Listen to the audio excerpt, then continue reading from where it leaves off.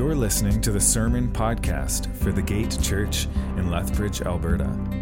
For more information, to contact us, or to support this ministry, please visit thegate.org.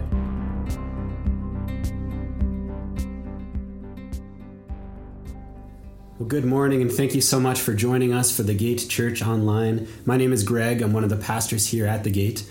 And I recently turned 38, and so if you do the math, this means that I spent most of my formative years growing up in the 90s. This was a time of grunge, a time of loose-fitted, mostly plaid clothing, vintage t-shirts from Value Village, and of course, baggy pants. I was also in a rock band, so naturally, as a teenager and much to the chagrin of adults everywhere, my pants were often 2 sizes too big and also hung well below my waist.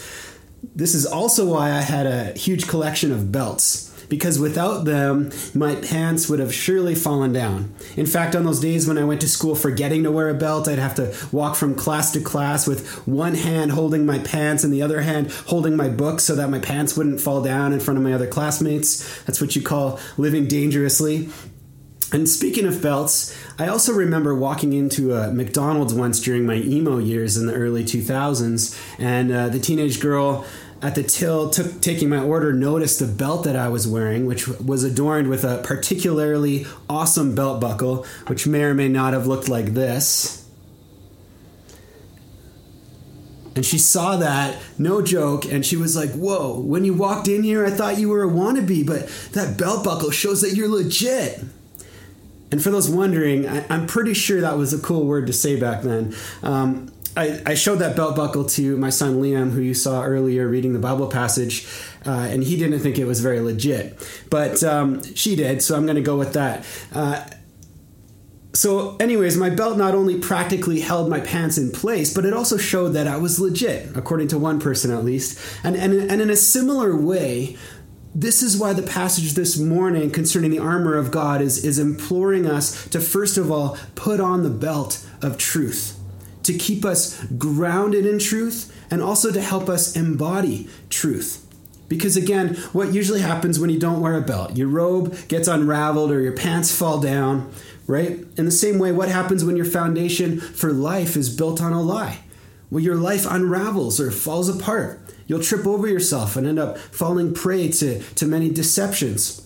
And so the Apostle Paul's reminding the Ephesians, and now us, that as believers, we need to be girdled and held firm by God's truth, not only to prepare us and hold up the other pieces of armor, but also as an identifying symbol of who we are as well, as we both proclaim and walk in that truth. Of course, in the context of the spiritual warfare, which Paul reminds us of in this passage, this becomes even more poignant because the only defense we have against falling victim to deceit is truth. And if we're not grounded and wrapped in it, we'll easily get trapped in the lies of Satan or to false teachings or the deceitful temptation and desires of sin. As theologian Ian M. Duguid writes, the belt is foundational to any soldier's effectiveness. And according to Paul, the equivalent of the belt in God's armor is truth. Truth is essential to the Christian life. It is foundational to taking a stand against the devil. And we also see this contrast in the words of Jesus from John chapter 8, which says, and in John 8, verses 31 to 32, it says, "So Jesus said to the Jews who had believed in him, 'If you abide in my word, you are truly my disciples, and you will know the truth, and the truth will set you free.'" And then later, he says, "Truly, truly, I say to you, everyone who practices sin is a slave to sin. The slave does not remain in the house forever. The son remains forever. So if the son sets you free, you will be free indeed." So truth will set you free. Truth keeps us from being ensnared and falling victim to the enemy. And on that end, and as we discussed last week in our introduction to the series on the full armor, one of the things that will often impress upon us a deeper understanding and need for each piece of armor is to also gain a deeper understanding of the tactics and methods in which the weapons of the enemy are formed against us. And it should come as no surprise here that Satan's primary weapon in attempting to corrupt the truth of God is to lie. In fact, he not only lies, but in the Bible, Satan is actually referred to as the tempter and the father of lies, the accuser who's cunningly deceitful, who schemes and seeks to pervert the straight ways of the Lord.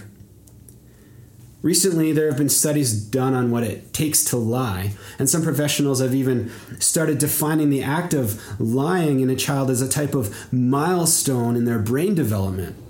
The reason being is because in order to successfully lie and deceive someone, you need to have a certain level of intellect, sophisticated planning, attention to detail, and the ability to see a situation from someone else's perspective. So make no mistake, Satan is not stupid. He has an ability to whisper the greatest deceit in our ear while making it sound like the most amazing or accurate truth we've ever heard. Even from the beginning, it was the serpent who approached Eve with the famous line of deceit. Did God really say you couldn't eat of the fruit of the tree of the knowledge of good and evil? Did God really say that? And then he basically says to Eve, does God really have your best interest at heart? I think God's just holding out on you. And this is Satan's greatest tool and his greatest line. Did God really say that? In fact, it was this nugget of deception which caused just enough doubt for Adam and Eve, and this resulted in their betrayal against the word of God and the fall of man into sin. And so again, this is how Satan attacks. He deceives, he tempts, he distracts us from the truth. He creates doubt in it. He lies. We also need to recognize, though, that Satan isn't omniscient or omnipotent like God is, right? That means he's not all-knowing and he can't be everywhere at once. He's just one spiritual being. Even his army of demons is limited in their reach. But yet we also need to recognize that this spiritual battle and his influence of lies and temptations are still often manifest in this world through certain people sometimes, or through false but influential teachers or leaders that might tickle our ears, or sometimes in the media or in culture, in empires, in some of the systems and structures of the world, in other religions and ideologies, and even at times in our own hearts. We see the evidence of his influence, this spirit of Babylon, as we called it in Daniel. We see that all the time. In fact, we're constantly being lied to. Told we're not skinny enough. Told we'll be happier with more money. Told we'll finally be satisfied if we just do whatever feels good. Ephesians 2 says that Satan is the prince of the power of the air, the spirit that is now at work in the sons of disobedience, among whom we all once lived in the passion of our flesh, carrying out the desires of the body and the mind, and were by nature children of wrath. In other words, the influence of Satan's deception is felt everywhere. It's in the air. It's in every lie. It's in every temptation. As an added warning, 1 Timothy 4:1-2 tells us, now the Spirit explicitly says that in later times some will depart from the faith, paying attention to deceitful spirits and the teachings of demons, through the hypocrisy of liars whose consciences are seared. And speaking of high school, I recall that there was this one particular person among my group of friends who was a chronic liar. There was never any particular rhyme or reason for it. She was simply addicted to making stuff up. And unfortunately, her lying would constantly create drama and hurt and strain among us, even causing breakups and friendships to end. Inevitably, though, as we began to see through her lies, our friendship with her eventually ended as well. But the point is, we all know how damaging and hurtful even the smallest of lies can be. And that's because, according to the Bible, to lie and deceive is satanic in nature. At one point in Jesus' ministry, he's confronted by some Pharisees who refused to listen to the truth of God that Jesus was speaking to them. And they also accused him of being demon-possessed. And so Jesus rebukes them, saying in John 8, 44 to 45, he says to them, "You belong to your father, the devil, and you want to carry out your father's desires. He was a murderer from the beginning, not holding to the truth, for there is no truth in him. When he lies, he speaks his native tongue, for he is a liar and the father of lies. Yet because I tell the truth, you do not believe me." Primarily, our native tongue in Canada is English. Sometimes it's French, if you're from the East. But Satan's native tongue is deceit. That's the natural language he speaks. On that end, I find it quite alarming then, and even drawn to repentance, when I ponder this idea that to speak or peddle lies is to speak the language of the devil. Ultimately, the devil not only wants to persuade us to believe his lies, but to also walk in them and proclaim them. But in contrast to this, we're reminded in Scripture hundreds of times, in fact, that God's word is always truth and that he cannot lie. Like in Numbers 23:19, it says, "God is not man that he should lie, or a son of man that he should change his mind. Has he said, and will he not do it? Or has he spoken, and will he not fulfill it?" And in Hebrews 16:8, it says that it is impossible for God to lie. And 2 Samuel 7:28 says, "And now, O Lord God, you are God, your words are true." And God wants us to be like him, with our belts secured around our waist, walking in truth. But Satan wants us tripping over our pants and getting entangled in lies and half-truths and false gospels. But again, we can only spot and resist the liar if we're in the truth. For example, if I bring my car into the shop to get fixed and the mechanic tells me that my crankshaft and the transistor belt mechanism relay needs to be fixed, I'd have no clue that he's making it all up to scam me, because I know very little about cars. And the same goes for the lies of the devil. We won't be able to spot them or resist them unless we first know and are secured in the truth. Only then, as it says in Ephesians 4:4, will we no longer be little children tossed by the waves and blown around by every wind of teaching, by human cunning with cleverness and the techniques of deceit. So what does it mean? Or better yet, how do we then put on this belt of truth? And to answer this question, I have 4 points. First of all, first point is that to put on the belt of truth is to know the truth. On that end, many books and thick volumes have been written on the idea and search for truth. But according to our current liberal post-Christian or post-truth or secular relativistic culture or whatever you want to call it these days, truth actually isn't a thing to be grasped. Rather, it's something which is relative or existential based on our current mood or experience, ever-changing like our emotions. Everyone can have their own truths that conveniently support their own point of view. Even beyond that, our culture has now accepted that personal preferences are more valuable than truth. To make matters worse, we also live in a culture of fake news, media bias, and misinformation, which is often spread rapidly over social media and in spaces like coffee shops or offices. My point is that it's harder than ever to know what's true and what isn't. In fact, in today's culture, it's almost as if holding on to doubt and confusion and personal preference, which I may remind you are the deceptive tools of the enemy, these things are often applauded as intellect these days. Whereas to believe something as truth or to claim to have clarity, especially about big yet important ideas about God, religion, morality, or the meaning of life, is often shunned or looked down upon. Like Pontius Pilate, as he questioned Jesus before sending him to his death on the cross, our culture balks at this idea of concrete truth, and therefore proclaims to the rafters without expecting or even really wanting an answer, what is truth? As theologian Abdu Murray writes, Pilate exchanged the opportunity of a lifetime for a rhetorical punchline. His attitude mirrors today's post-truth culture of confusion. He had the privilege of standing before the one who claimed to be the truth incarnate and would later prove it by rising from the dead. How ironic that Pilate's personal preferences trumped his recognition of a person who embodied truth. Yet Pilate wouldn't submit himself to the truth. He subordinated it to his personal preferences. But the most difficult step is realizing that our preferences aren't the governor here. It's no surprise then that in the midst of all this misinformation and post-truth thought, our Western culture, according to sound research, has become more confused, opinionated, depressed, angry, offended, and divided than ever.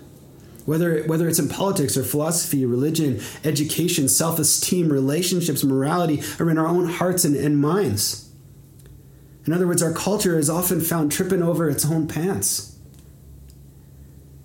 And all this is really just a greater reminder for us as Christians that in order to sift through the lies, temptations, and half-truths, to prevent being swept to and fro by all the false, confusing, and empty rhetoric out there, we need to remain centered and grounded on a truth that is certain and sure. And as Christians, we found that this truth isn't merely intellectual, but that ultimately truth is a person we can know. Jesus proclaimed about himself in John 14:6, "I am the way and the truth and the life. No one comes to the Father except through me."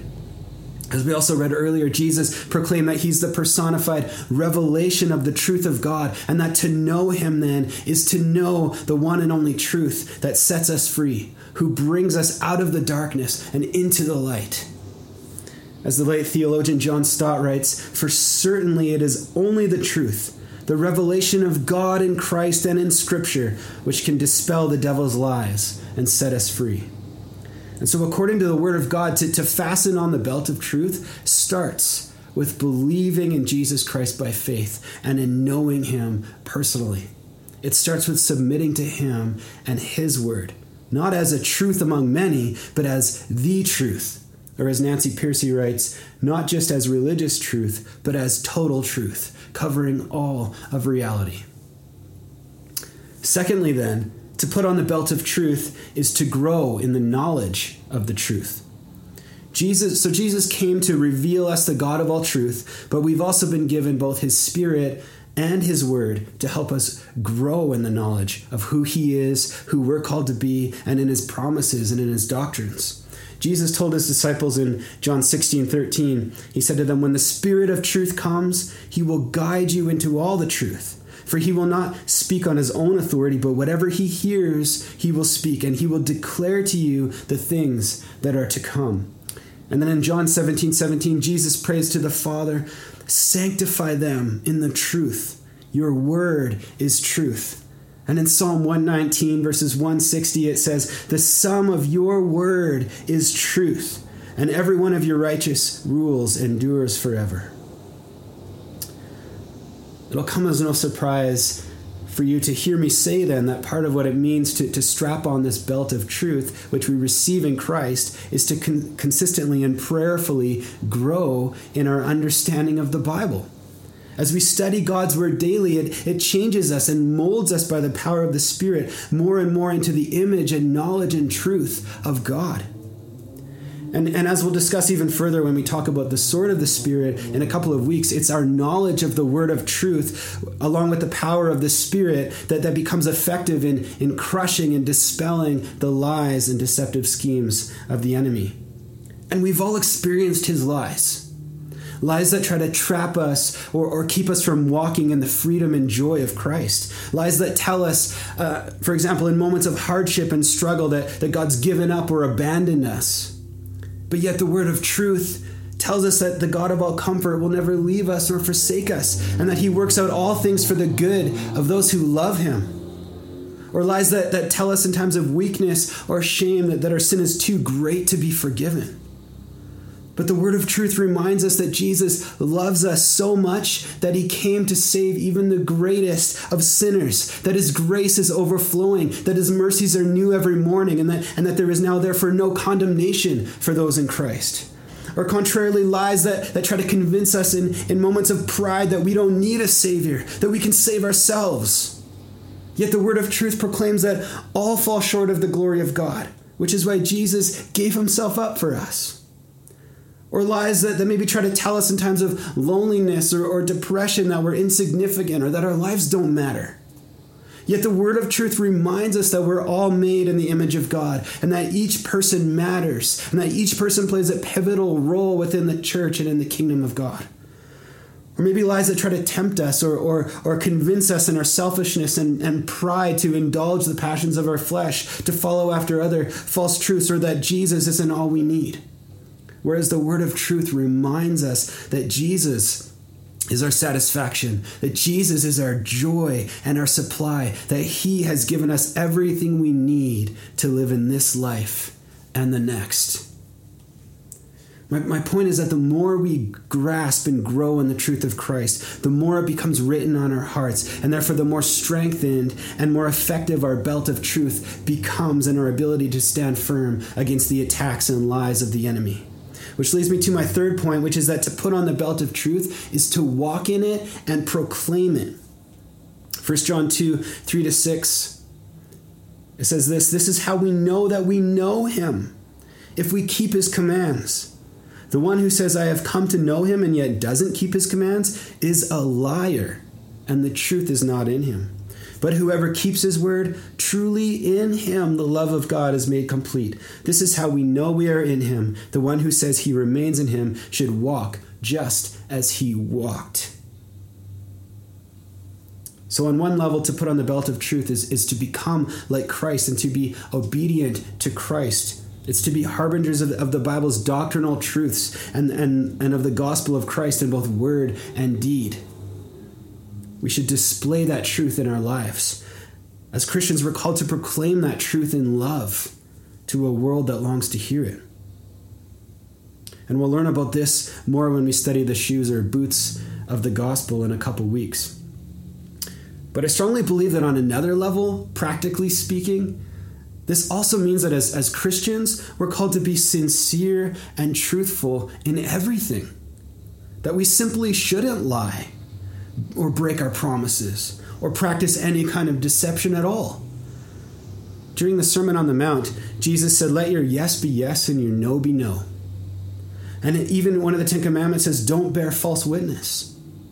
As John Stott again writes, to be deceitful, to lapse into hypocrisy, to resort to intrigue and scheming, this is to play the devil's game, and we shall not be able to beat him at his own game. What he abominates is transparent truth. I'd argue that we not only play the devil's game when we lie, but we give him a footstool into our lives as well. And the more we propagate false truths, the more susceptible we'll be to also believe them when he whispers them in our ear. Recently, there's been a couple articles released online by notable Christian sites that have pointed out the fact that many Christians have been part of this problem of our culture's current rapid spread of misinformation, political propaganda, and conspiracy theories through social media platforms like Facebook and Twitter. Why this is, we can only guess. And of course, Christians are definitely not the only offenders here. But my point this morning is that Christians shouldn't be part of this spread of misinformation at all. Because the bottom line is that to walk in the truth means that we're not harbingers of conspiracy theories or disinformation or rumors. We're not harbingers of fake news. We're not harbingers of deception or half-truths or careless words, which Jesus actually says will eventually be judged by. Rather, we're called to be ambassadors of Christ, a spirit-led church of honesty, integrity, justice, transparency, and truth. Ultimately, our words and actions should bring clarity and light into a world of confusion and darkness, not add to the confusion. Besides, we've all heard of the story of the boy who cried wolf, right? In the same way, if we keep peddling lies or conspiracy theories or false truths without thought, we start to not only look like idiots to the world, but also untrustworthy. Why would anyone listen to our claims that Jesus is the truth and the life if we don't embody truth in our own lives and in our Facebook posts? We're called to walk in the truth. And let's not forget that truth should be trustworthy. Which brings us to my fourth and final point this morning, which is that to put on the belt of truth is to trust and hope in that truth. According to a couple of my commentaries and resources, the Greek translation of the Old Testament word for truth used in this passage is aletheia, which can also be rendered as faithfulness. Also in the book of Isaiah chapter 11, we can read that the Messiah has put on the sash of faithfulness around his waist, implying that Jesus Christ in his righteousness and faithfulness to God's word will save his people and free us from sin. And during Jesus' ministry, he's often known to start off his teachings with the words truly, truly, which convey to his listeners that what he's about to say is not only true, but verifiable and trustworthy. In other words, Jesus is faithful and his word is trustworthy. He is truth. And therefore, as Christians, we can trust and hope in that truth that we've received freely through him. As Duguid again writes, Jesus' faithful girding of himself with the truth stands for us, so that on the last day, when the Father summons us into his presence, he will not condemn us for our faithlessness, but will delight to clothe us in Christ's perfect faithfulness. Even now, Christ clothes us with his perfect love of the truth, as if it were our very own. It's Christ's faithfulness to the truth which won the victory over Satan's lies. And therefore, we can trust and hope in that truth. We can fasten it around our very being like a belt to protect us and strengthen us, to guide us into all truth, to set us free from the darkness, and to help us stand firm against the enemy.